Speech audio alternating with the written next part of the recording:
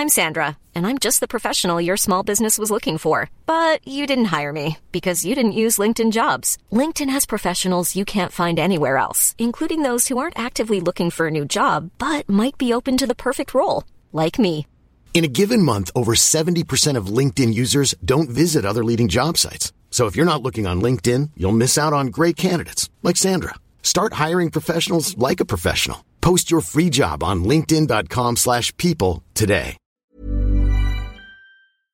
Do you know a student getting ready to go to college? Or are you looking at going back to school yourself? The Woodward Hines Education Foundation and the Get to College program help more Mississippians get to and through college to get certificates and degrees that lead to meaningful employment. They offer free college planning advice, including hands-on FAFSA completion assistance through in-person or virtual appointments. Visit gettocollege.org to learn more.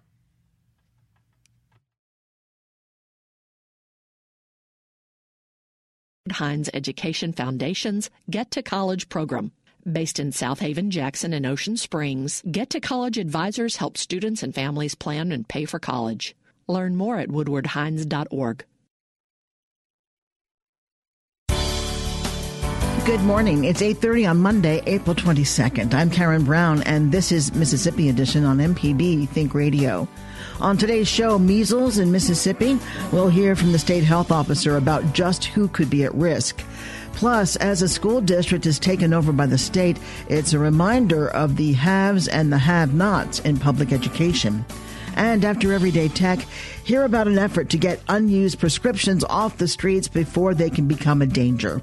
That's all coming up. This is Mississippi Edition on MPB Think Radio.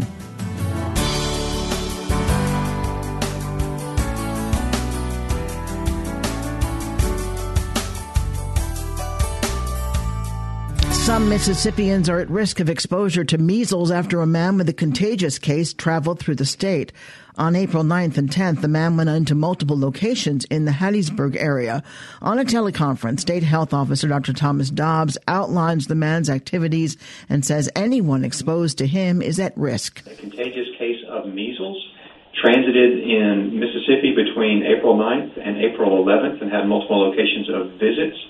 We have identified numerous individuals who were exposed to this man during his infectious period and are monitoring them closely and have given them instructions about what to do. There are 2 locations in Mississippi that are of concern where members of the public may have been exposed to contagious measles, and we're trying to get the word out to make sure people would know that they might possibly have been exposed at these locations during these times. The first was on April 9th at the Subway restaurant inside the Circle K on Highway 11 in Hattiesburg between 2 and 4 p.m.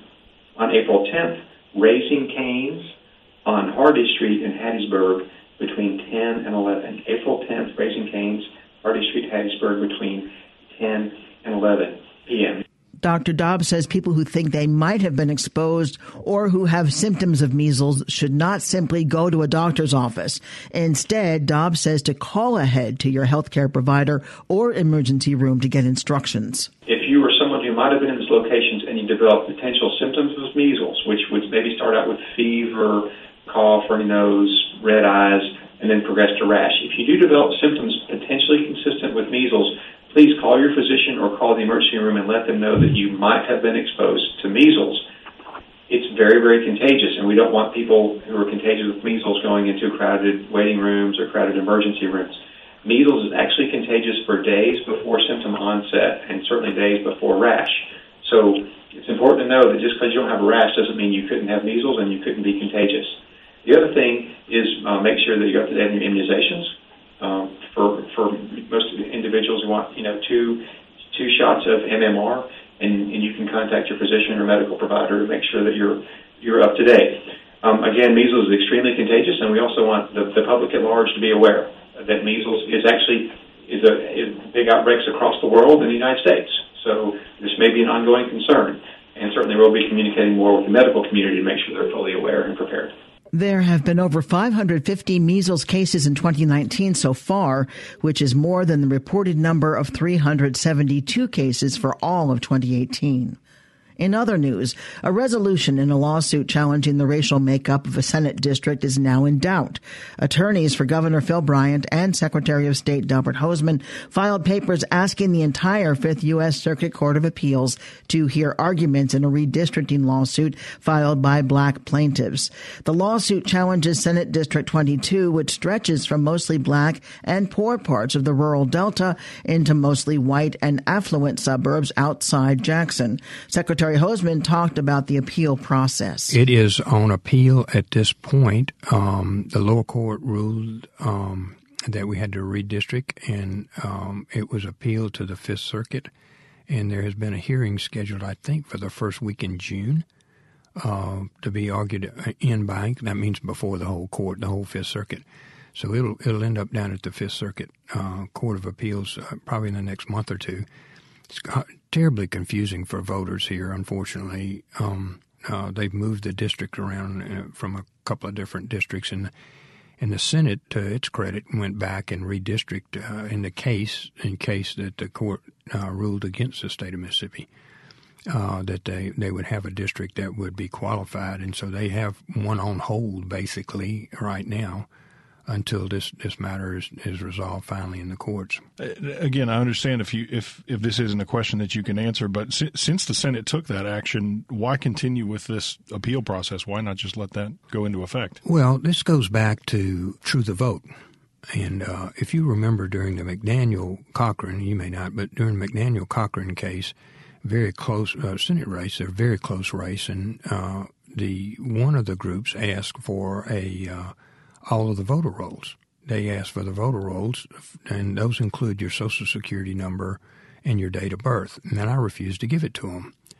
And so we went to federal court. True the Vote sued versus Hosemann sued me. And I made the stand that Mississippi has the right to protect certain information. The same thing happened 10 years ago when Governor Barber and Attorney General Hood sued to have the federal district courts, redistrict Mississippi. I took the position that the legislature should redistrict, that's a state's right to do. And it is. According to the Constitution, the states have the right to redistrict themselves, subject, of course, to the 14th Amendment and the others that we do so equally and without prejudice. Well, in that case, it was me on one side and Governor Barber and Attorney General Hood on the other, but I won that case. It went to the United States Supreme Court, and the Supreme Court ruled that the states had a constitutional right to redistricting.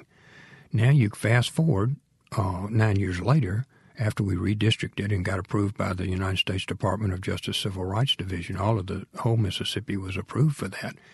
We had this one case on this one district in Mississippi, District 22, I think. It came 9 years later when we're fixing to have an election. So I believe the state has the right to redistrict itself, and I believe that this last redistricting, which I had an integral part in, and the fact that we went to the Supreme Court over the legislature's right to do it versus then Attorney General Hood and Governor Barber wanting the courts to do it, I think I still stay with my position on that, and I haven't changed any. Our legislature deserves, and I think Mississippi has earned that right. Secretary of State Delbert Hosemann, thank you very much for your time today. Thank you. It's good to see you. Coming up, a school district is taken over by the state. It's a reminder of the haves and the have-nots in public education. This is Mississippi Edition on MPB Think Radio. Deep South Dining is a show all about the culture of Southern flavor. And on April the 22nd, MPB Think Radio will bring you some of the most delicious radio you have ever heard or tasted. I'm Malcolm White, and I, with my friend, restaurateur Carol Puckett, we will share recipes, stories, and talk with you about food that has shaped your home and ultimately the world. That's Deep South Dining. This morning at 9 on MPB Think Radio. This is Mississippi Edition on MPB Think Radio. I'm Karen Brown. Two school districts in Mississippi's Delta region are the first to be folded into a new statewide district aimed at improving academic performance. Yazoo City Schools and the Humphreys County School District have been taken over as part of the state's new Achievement School District. It's a statewide district whose superintendent answers directly to the State Department of Education. The system replaces the old conservatorship model. Yazoo schools have been rated F 2 out of the past 3 years. The public school district, which serves mostly black children, was the subject of a Center for Public Integrity investigation in October.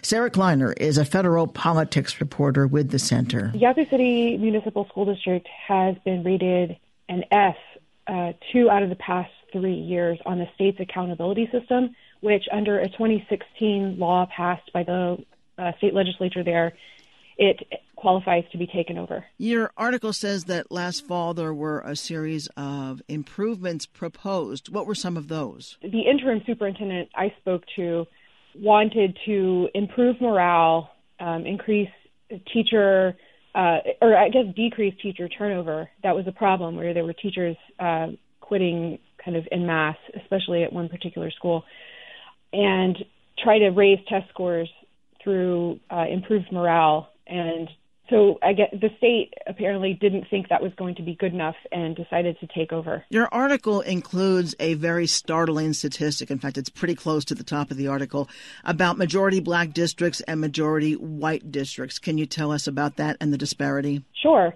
When you start to look at the state accountability system, every school district is rated on an A through F scale. So A is the best, F is the worst. And if you start to break down the racial composition of the districts, you notice that they fall in this sort of diagonal line if you plot this out. And if you go to our story on our website, you can see this graph. If schools that are more than 75% white are rated A's and B's, there are no D's and F's. And schools that are more than 75% black are rated D's and F's. There are no A's and B's.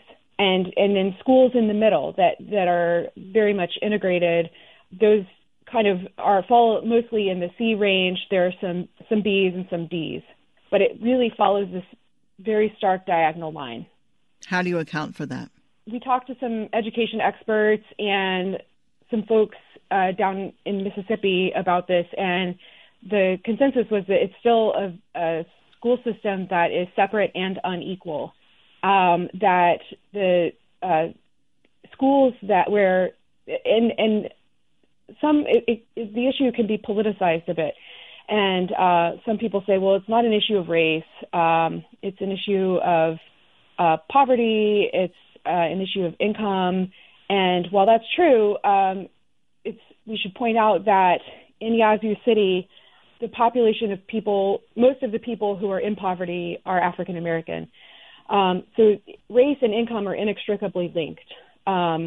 So studies show that students from low-income areas need more funding per student in order to be successful. But in Yazoo City, they spent about $8,000 per student the last school year, and that was well below the state average of it was over $9,000. Yazoo City was second from the bottom in terms of its funding per student. Of the white schools, the ones that are 75% white, is the amount per student significantly higher than its counterpart? It is, yes. So the state average is $9,781 per student, and that was in the 2016-2017 school year. That's average. So there are schools that are well above that. What are the state or district leaders telling you about that disparity, particularly those school districts that have failing grades? The Yazoo City School District has said in previous news articles and when I interviewed the interim superintendent last year that the state kept changing its accountability measures and the school district could never keep up. It was like as soon as they tried to figure it out, then the state would change its standards. The mayor of Yazoo City said, you know what, we've got to stop using that as an excuse. That doesn't cut it anymore. We've got to figure out the root of the problem. The state education leaders said that they didn't feel like it was a racial issue. They didn't feel like that it was separate and unequal, but didn't really have a great answer for what is causing the disparity between white students and black students. Achievement District is a fairly new thing in Mississippi. How many school districts are currently part of that Achievement District? Only two, Yazoo City and Humphreys County. And those are the only two that were just this past week brought into this new Achievement School District. The state has had a method in the past of taking over districts that were failing, but this Achievement District is it was passed in 2016 and just now implemented, so it is brand new. What differs it from a state of emergency? So there's going to be a superintendent for the Achievement District, and this wipes out the local school board and fires the superintendent of the local school district. So Yazoo City School Board and its superintendent have basically been put out of jobs, and now all of that control is going over to the state. The superintendent over the Achievement School District is going to report directly to the Department of Education. So it's basically joining these districts that may not geographically sit next to each other, but they are going to be controlled by one person at the top at the state. Sarah, are there any other key points from your report you can share with our listeners? Yeah, I think that when I talked to a city alderman on Saturday, he said to me, they're going to have to make a believer out of me. And he was referring to the State Department of Education, because I think that, he said, I don't know what they're going to do to bring us out of an F. So I think there's a lot of doubt still in the local level there's this acknowledgement. He said, this has been a long time coming. There's an acknowledgement that there's a problem, that the district has been an F, and it's struggling. It has struggled for a long time. But there's also this doubt that what is the state going to be able to do to help us that the local folks couldn't? So I think that's something that we're going to continue to watch as this unfolds, is just to see, what is the plan? How is this going to be different? Sarah Kleiner is the federal politics reporter for the Center for Public Integrity. Sarah, thank you very much. Thank you so much for having me. And you can find Sarah Kleiner's writing on the Yazoo school system and more at publicintegrity.org. Coming up after Everyday Tech, hear about an effort to get unused prescription drugs off the streets before they can become a danger. This is Mississippi Edition on MPB Think Radio. This is MPB Think Radio. Mississippi is our mission.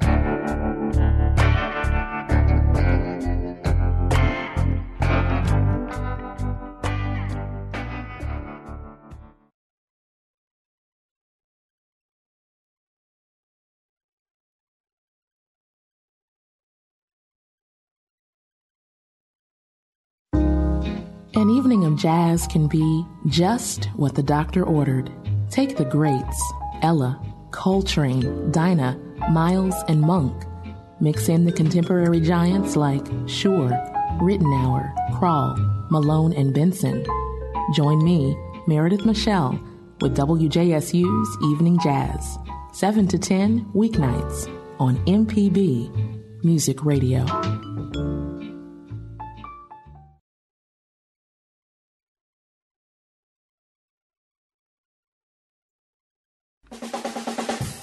This is Everyday Tech on Mississippi Edition. I'm Michelle McAdoo with Wilts Cottrell and Jeremy Thompson. And today we're discussing weather technology.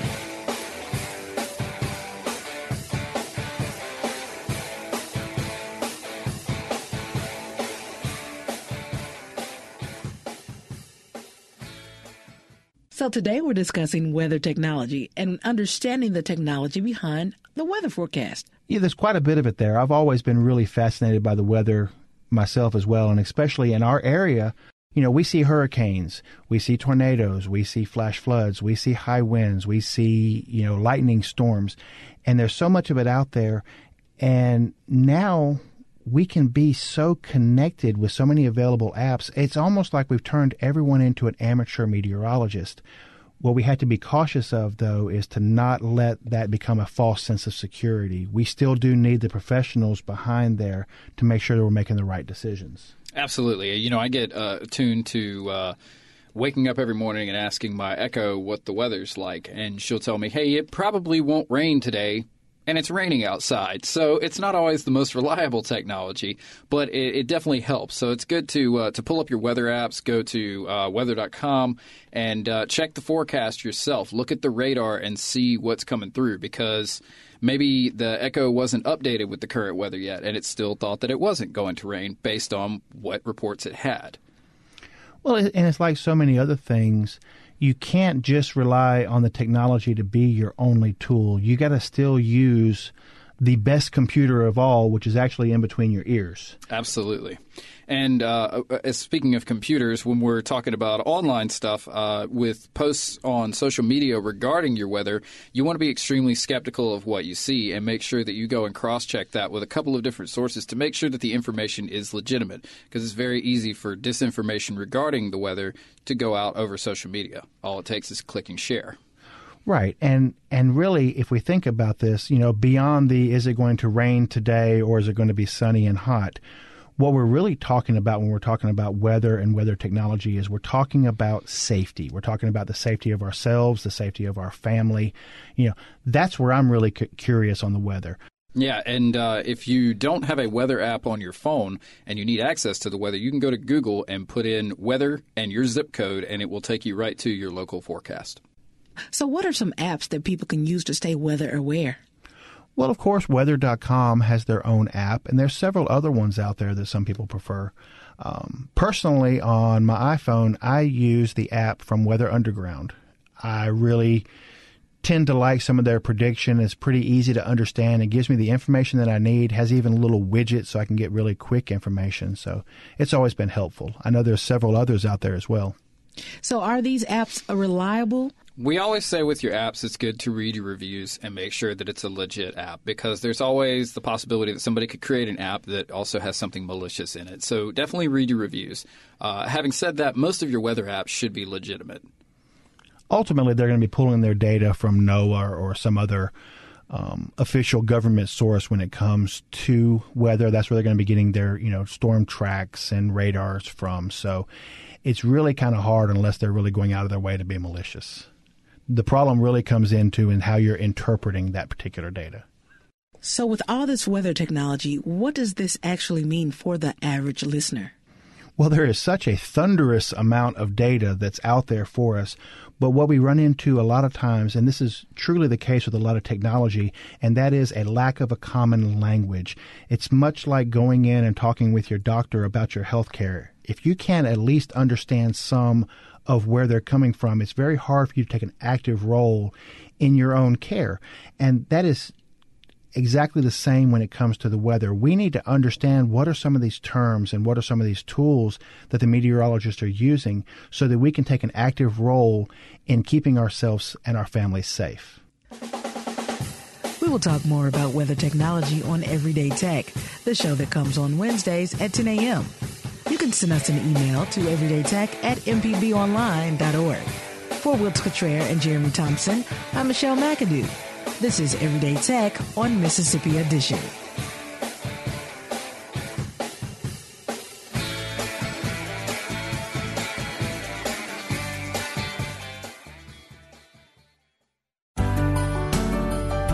You're listening to Mississippi Edition on MPB Think Radio. I'm Karen Brown.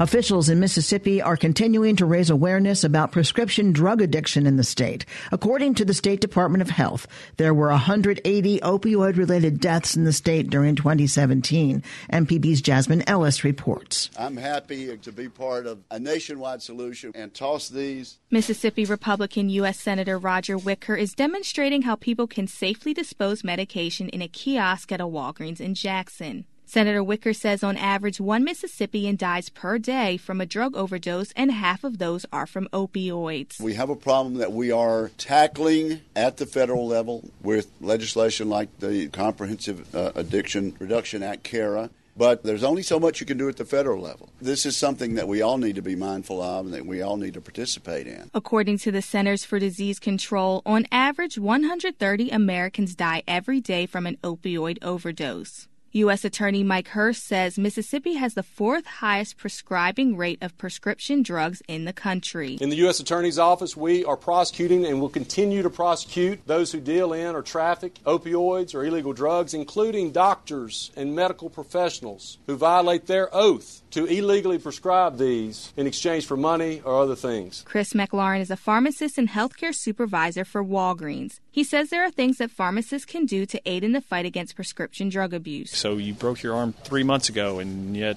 you're healed and you're still taking it. I take it as a personal responsibility to recognize that and have those discussions and just be honest with the patients about it. Experts are asking Mississippians to safely dispose prescription drugs that they are not using. There are 11 safe medication disposal locations at Walgreens throughout the state. Jasmine Ellis, MPB News.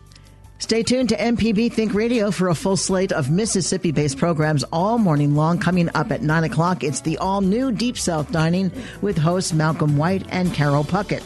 Then at 10 o'clock, it's Now You're Talking with Marshall Ramsey. And at 11, stay tuned for Southern Remedy, Healthy and Fit.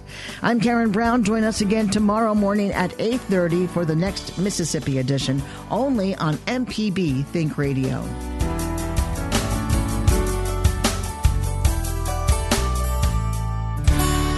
Support for MPB comes from the Woodward Hines Education Foundation, committed to helping more Mississippians obtain post-secondary credentials, college certificates, and degrees that lead to employment. More information about Woodward Hines Education Foundation at woodwardhines.org.